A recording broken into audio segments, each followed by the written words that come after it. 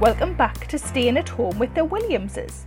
I'm Sarah Milliken, metaphorically waving through the window with you all, spying on Robbie and Ida, with their permission, of course.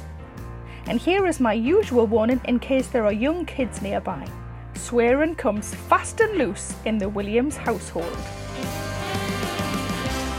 I feel like you preemptively clapped. Yeah. It was a preemptive clap. I was removing lettuce from my teeth. That's why I got sacked from Take That. Removing lettuce from your teeth? No, for preemptive clapping. Preemptive clapping. I got my P45 and on the form it says for preemptive clapping, Robbie Williams now has to leave Take That. Hi, Ida Field Williams. You clap bastard. Oh, there we go. Hi, Ida Field Williams. Hi, Robert Peter Williams. How are you doing this fine day? I know we've discussed it, but do I call you? I like calling you Ida Field. You get offended. I don't get offended because I love that name. It's just weird that on the marriage certificate, that's actually not my name anymore. So I feel like either you change your name to Field, and we just go with the Ida Field and you're Robbie Field, or every now and then you remember that I'm also a Williams now. Yeah, but who did I fall in love with? Ida Field. Exactly. Who do I still love? But I've changed. Yeah. Oh, you've changed. Oh, she's got her feet under that table. Robert, you don't mean that. I don't mean that. No. I love Ida Field because that is who I am. But I think also it changes once you have kids because, you know, like as a unit. So you've got kids now. So I've got kids now. So I'm a Williams because I got kids. Huh? No. What I mean is that, like, once you have kids, it's very nice kind of being the team all with the same last name. I enjoy that. I love that we are the Williamses. It's funny that we should be talking about names and family because this is what this podcast is all about. Well, isn't that a coincidence? Yeah. Not really. I don't think we're fooling anyone, but rest assured there is some planning that goes into these shenanigans. And Robbie and Ida, let's ignore the surname issue for the moment again, have graciously opened up their home to us all through this podcast, so we can see how lockdown life in lavish LA has been affecting them. The beautiful part of quarantine is every day is kind of like family day because you're not really doing anything else besides hanging out with your family. But today it feels very relaxed and mellow. I'm enjoying this soft side of quarantine where it feels connected with our family. Like the kids are playing in the garden, we're just hanging out. I'm in my habitual outfit of tank top and pajama pants. I switched to a more summer pajama pant today because it was warmer. So I wanted to honor the weather with a different pajama pant. And you are in your snuggly bugly sweatsuit that you normally wear. I was just reflecting about how nice this has been with our family because I feel like we're getting the opportunity to do a lot more things together without the distraction of the outside world.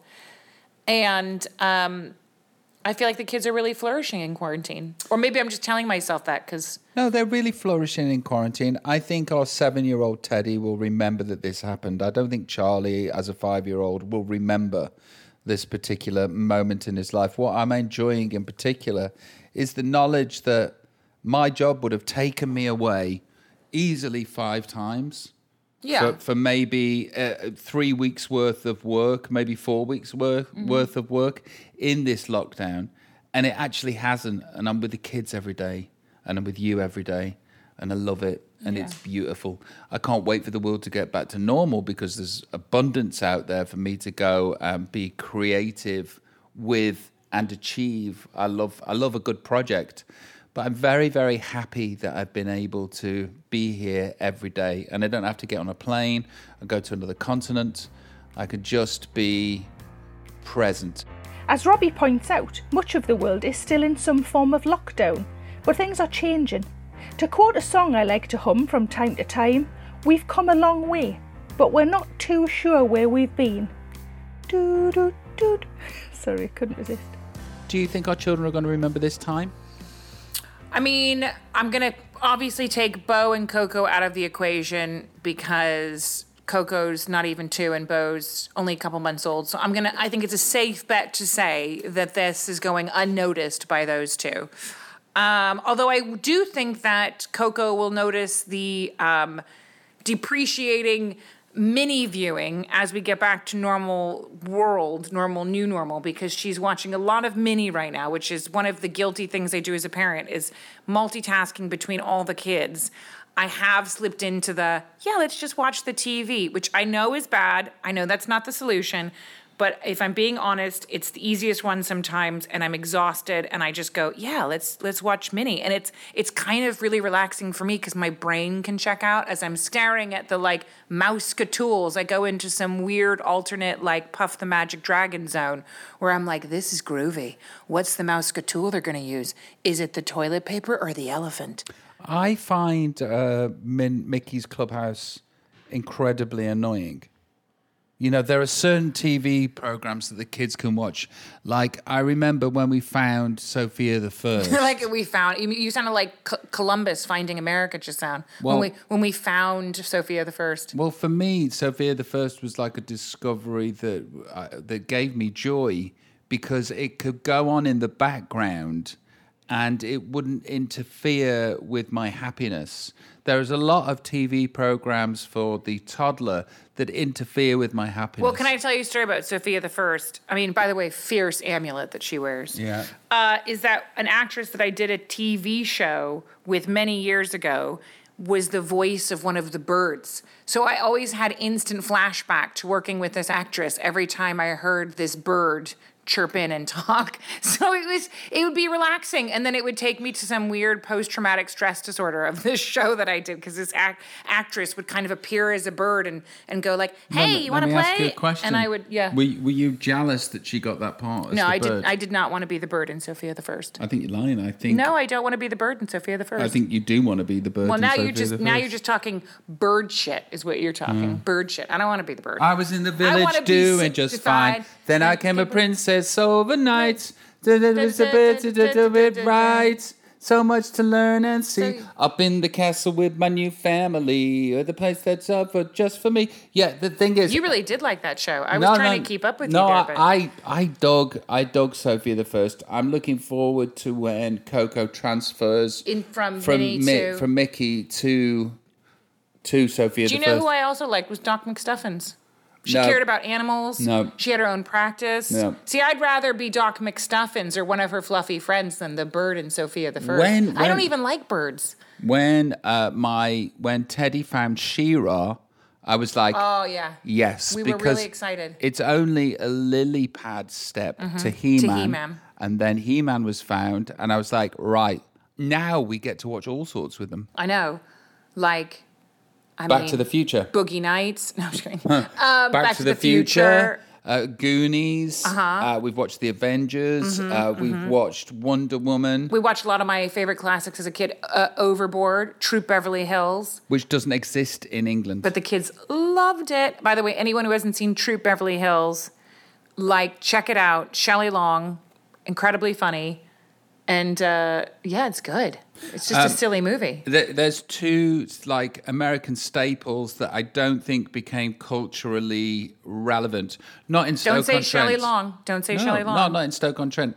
Overboard wasn't a big hit in Stoke, and neither was Troop Beverly Hills a big hit. It's such a shame because it really brought lots of joy to our children. Yeah.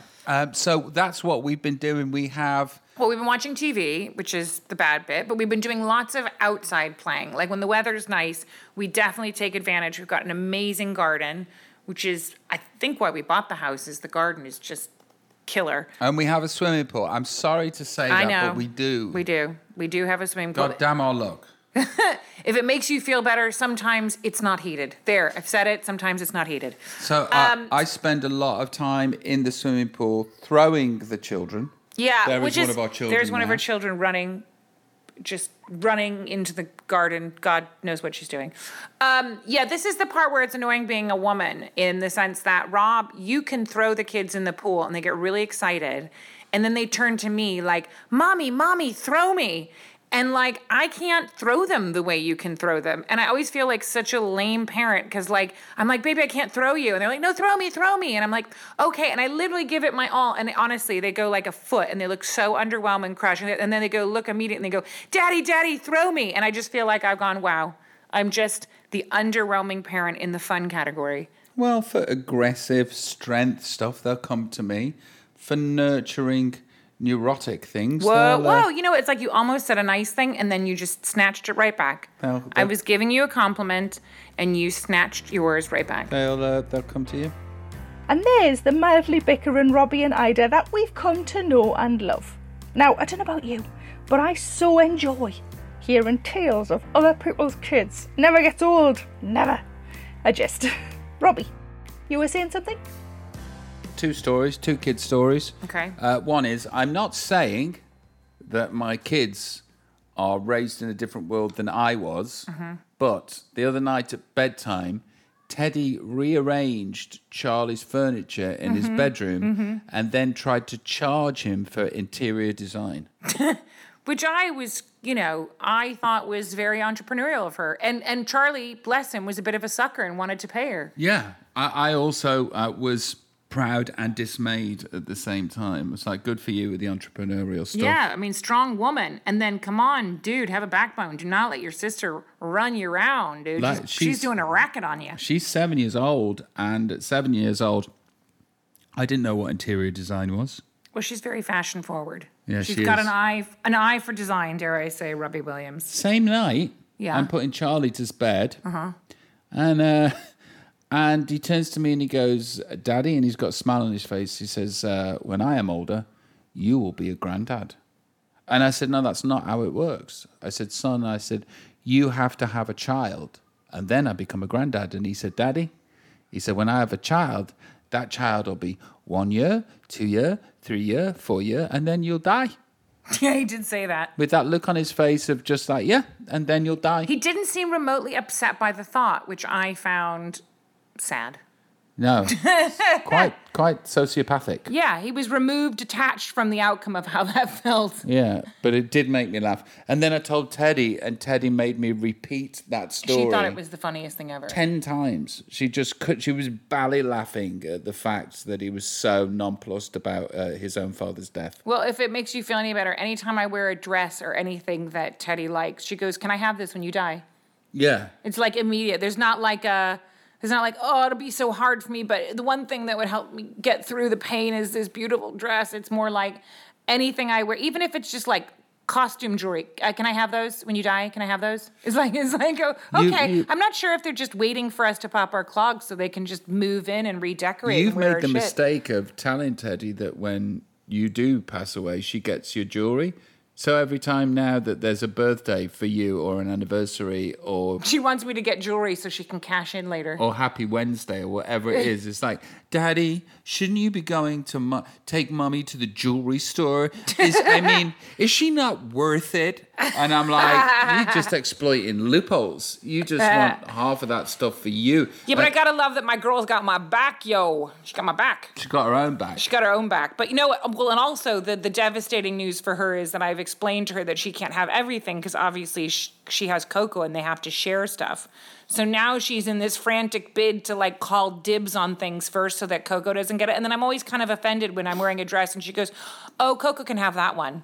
I'm like, oh, does that mean this is crap? she goes, yeah, Coco can have that, which is just like so disheartening. It's almost worse than you saying I don't like how that looks is Teddy saying Coco can have it.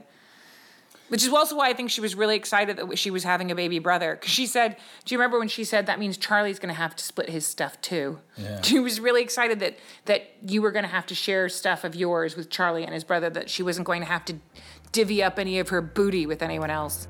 It's all about priorities, isn't it? If that's what lockdown has taught us, it's about assessing what you really want in life. And if that means developing an eye for jewellery at, I'd say, quite a young age, then so be it. Now, if Robbie and Ida are considering what to give away as and when, I will gladly take their swimming pool. But I don't think they're planning on that anytime soon. In fact, I'd go as far as to say they plan on sticking around together for a very long time. I don't know, it's just a hunch. Has quarantine brought us closer together? Do you know what? This is going to be sickening for people out there. Yeah.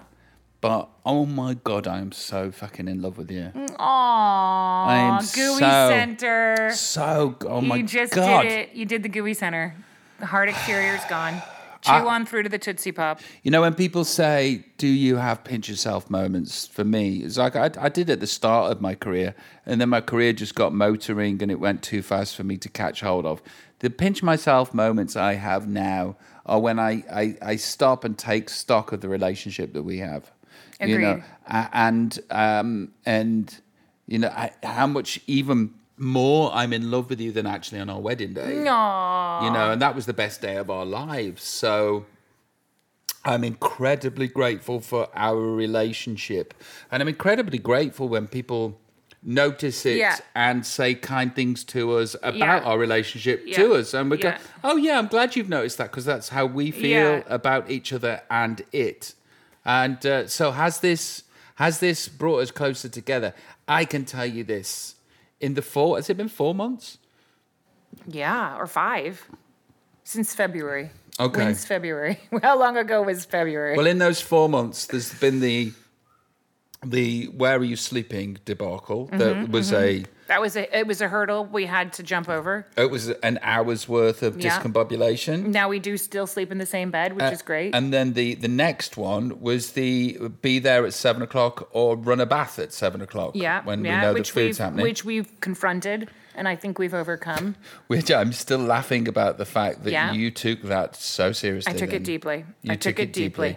Apart from those two things, this is going to make you sick in listening land, but we have been in bliss together. Yeah, we have. And it's just pretty cool. You know, it's like we don't get on each other's nerves. There won't be a COVID baby in 9 months. And there won't be a COVID divorce. What's the opposite of COVID baby? Like COVID, are we going to be COVID virgins after this? Oh no, I think once that horse is bolted, it is long gone. But what do I know? Well, isn't that lovely? A little mixed messagey at the end there, if I'm honest, but overall, Robbie loves Ida and vice versa. We get it. We both want the same things now. Yeah, we do. Because like when I got together with you, I can remember talking to, what's his name, Black? Clive Black? No, his dad. Don Black. Don, of course. The Don. The Don, one of the best lyricists of all time. And I can remember talking to him about his relationship with his lovely wife, who's sadly passed away. And I was saying, how did you do it? And he said, well, we both wanted the same things. And at the time, I can remember thinking, oh, shit. Well, I don't want the same thing as I don't want the same thing as Ida. Not this bitch. No, I want that bitch, but I don't want the family for many reasons. Yeah. You know, it's like I remember you saying, because I think you battled with depression so badly that you always thought, how could you raise someone when you felt when I can't raise myself? Yeah, I remember you saying that. How can I raise someone when I can't raise myself and I come from a broken home?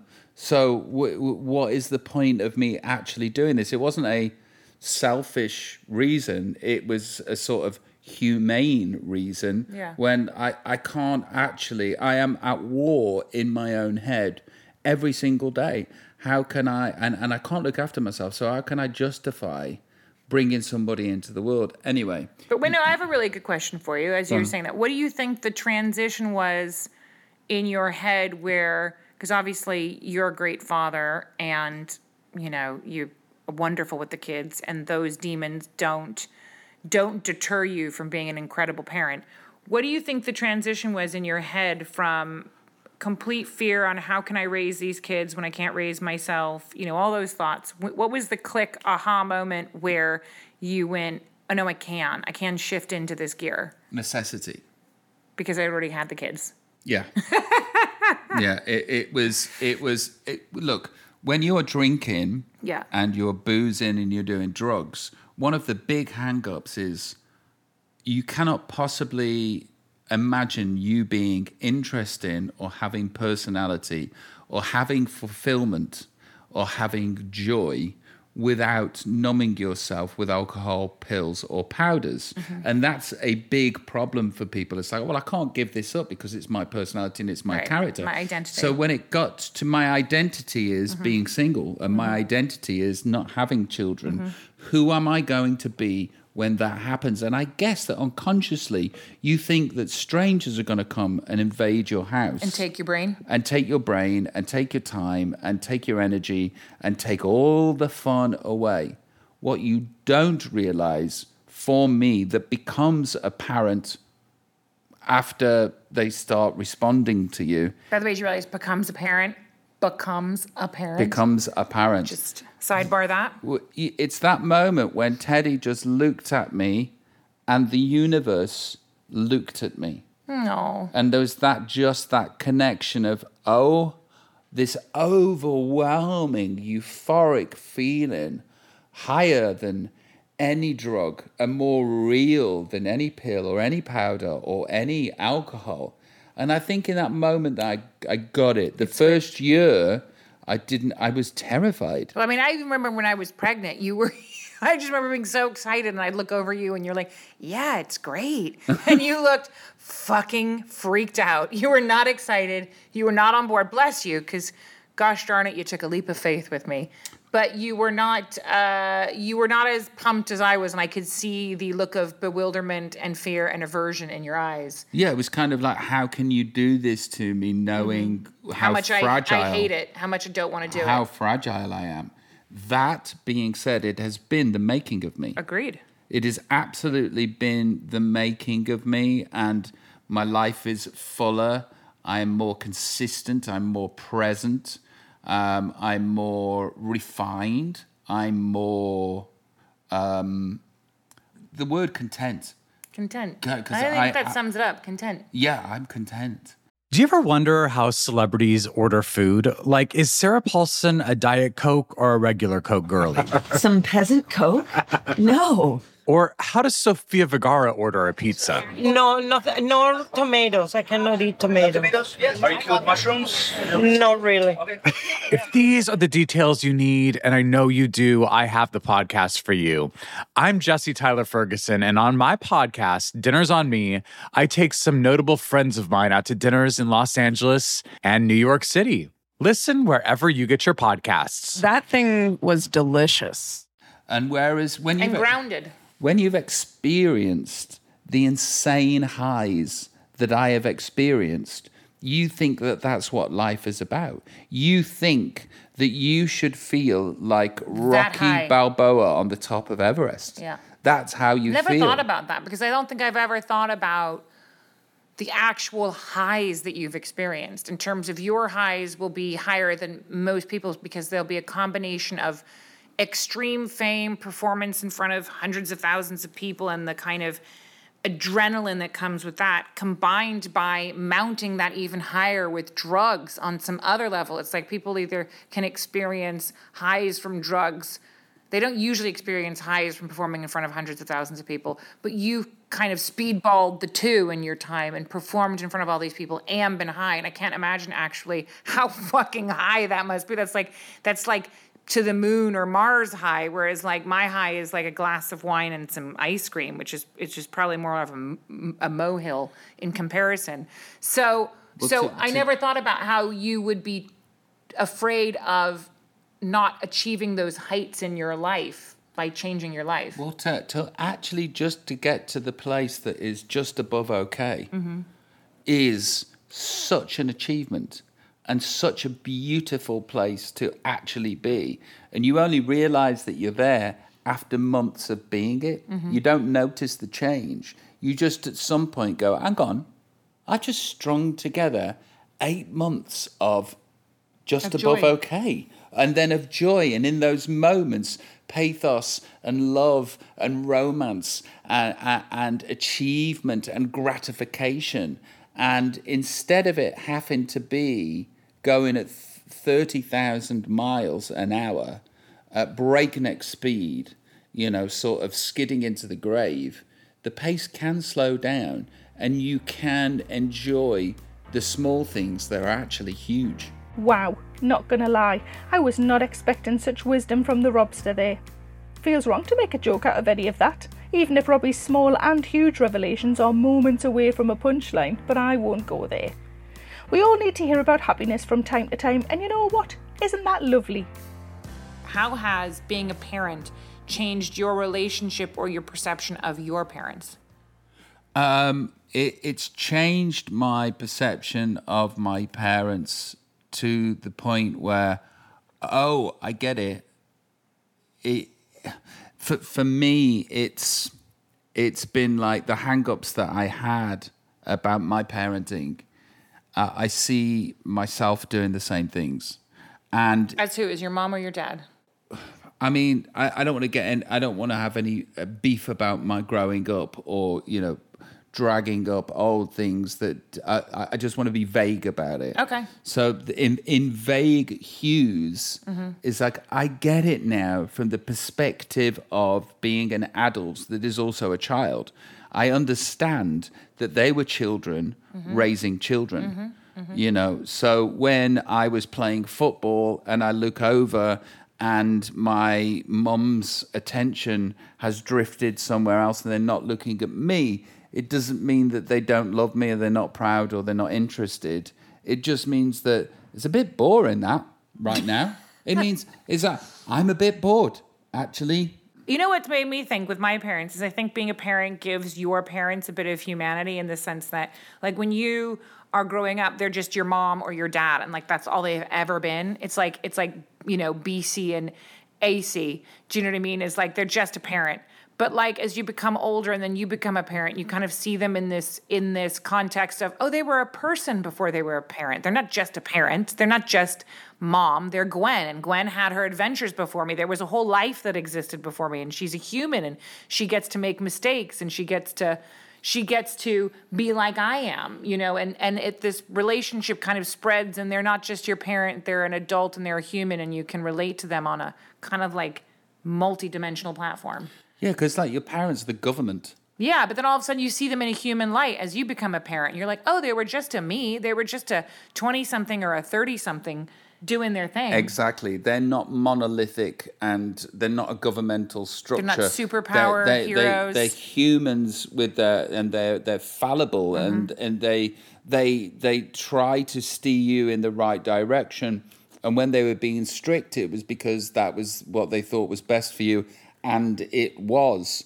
But also, when you find out that they're not perfect, because we're not perfect, I think that's when the facade crumbles and you go, hang on a minute, but you are not perfect human beings. But I think it helped me as an adult kind of go, not be so angry. Not that I was super angry, but there definitely were like frustrations with my mom because she was the kind of single parent figure. So you kind of transfer all this shit that, like, let's be honest, my dad really deserved too, but she was the one that was there. But you get to surrender some of that anger because you go, oh, wait a minute, you're just a person. You were just a human. You were your own fucked up, beautiful mess that was raising me, and you're just a person, and that's okay. Speaking of which, have you been checking in with your parents during quarantine? Yes, I have. At the start of quarantine, very, very often. As we got further into quarantine... You cared less about them? Maybe a couple of times a week. But at the start of quarantine, it was every day.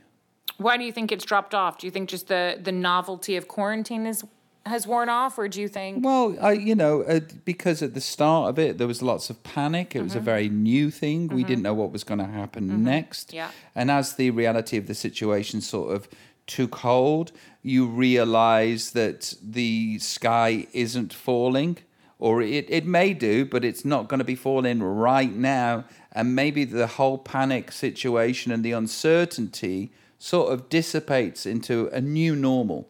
So therefore, I sort of probably called less because I was less worried about them. Yeah, that makes sense. So at the start of the quarantine, I was calling my mum daily. Yeah. And after, I would say, 3 weeks, she had a period where she didn't look so good. Yeah. And I would share that with you, right? Yeah, you would share that with me. And I was like... You would also share that on a podcast, apparently. Yeah. Yeah. So she didn't look so good. I was worried about her.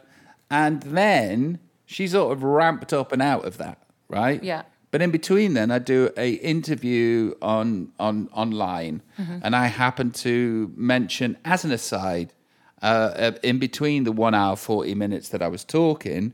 Mum's not very, she seems to be not dealing with it very well. Dad's got Parkinson's, mother-in-law's got Parkinson's and cancer. Of course, the press go, boom, his mum is not well, and the cancer and the Parkinson's. Well, they're big things. They are big things, but what I'm saying is, it always with the press, it feels, they make it appear like I did a press conference.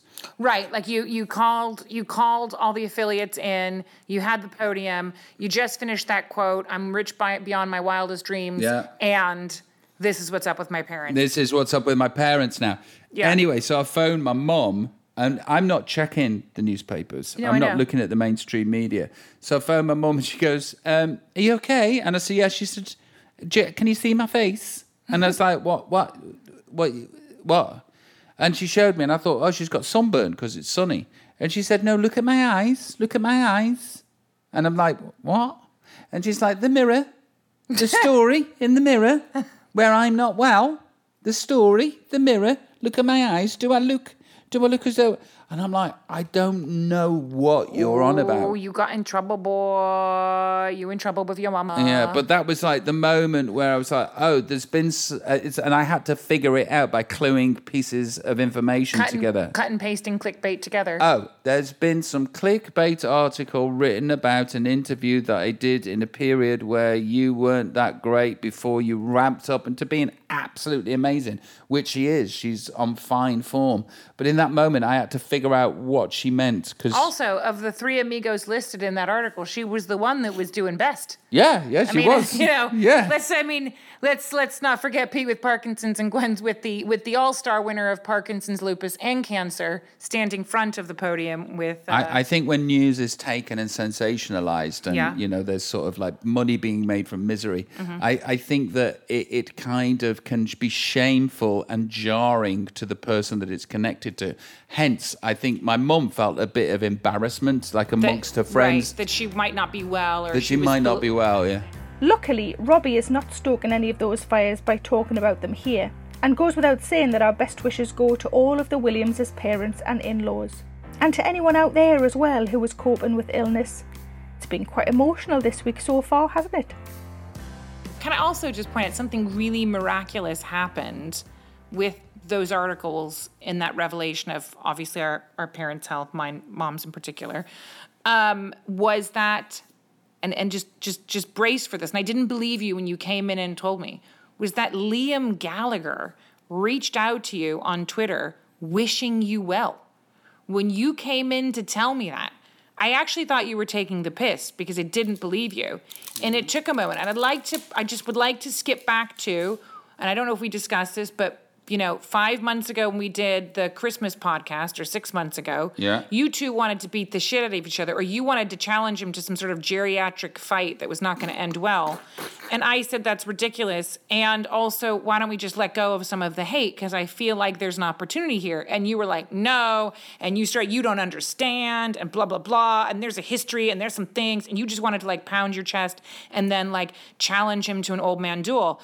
And then now, in quarantine, after the revelation of your dad's health and my mom's health, he reached out to you in one line on Twitter. I'm going to say like 25 years of hate disappeared. We didn't need to beat the shit out of each other. There was no embarrassing ringside, match, with like dentures flying out. And all is better now. There can be an actual mutual, even if it's not even love, I'm going to say love, but if it's not love, just lack of hate, which is kind of cool that it can go away so quickly. Can I jump in? No.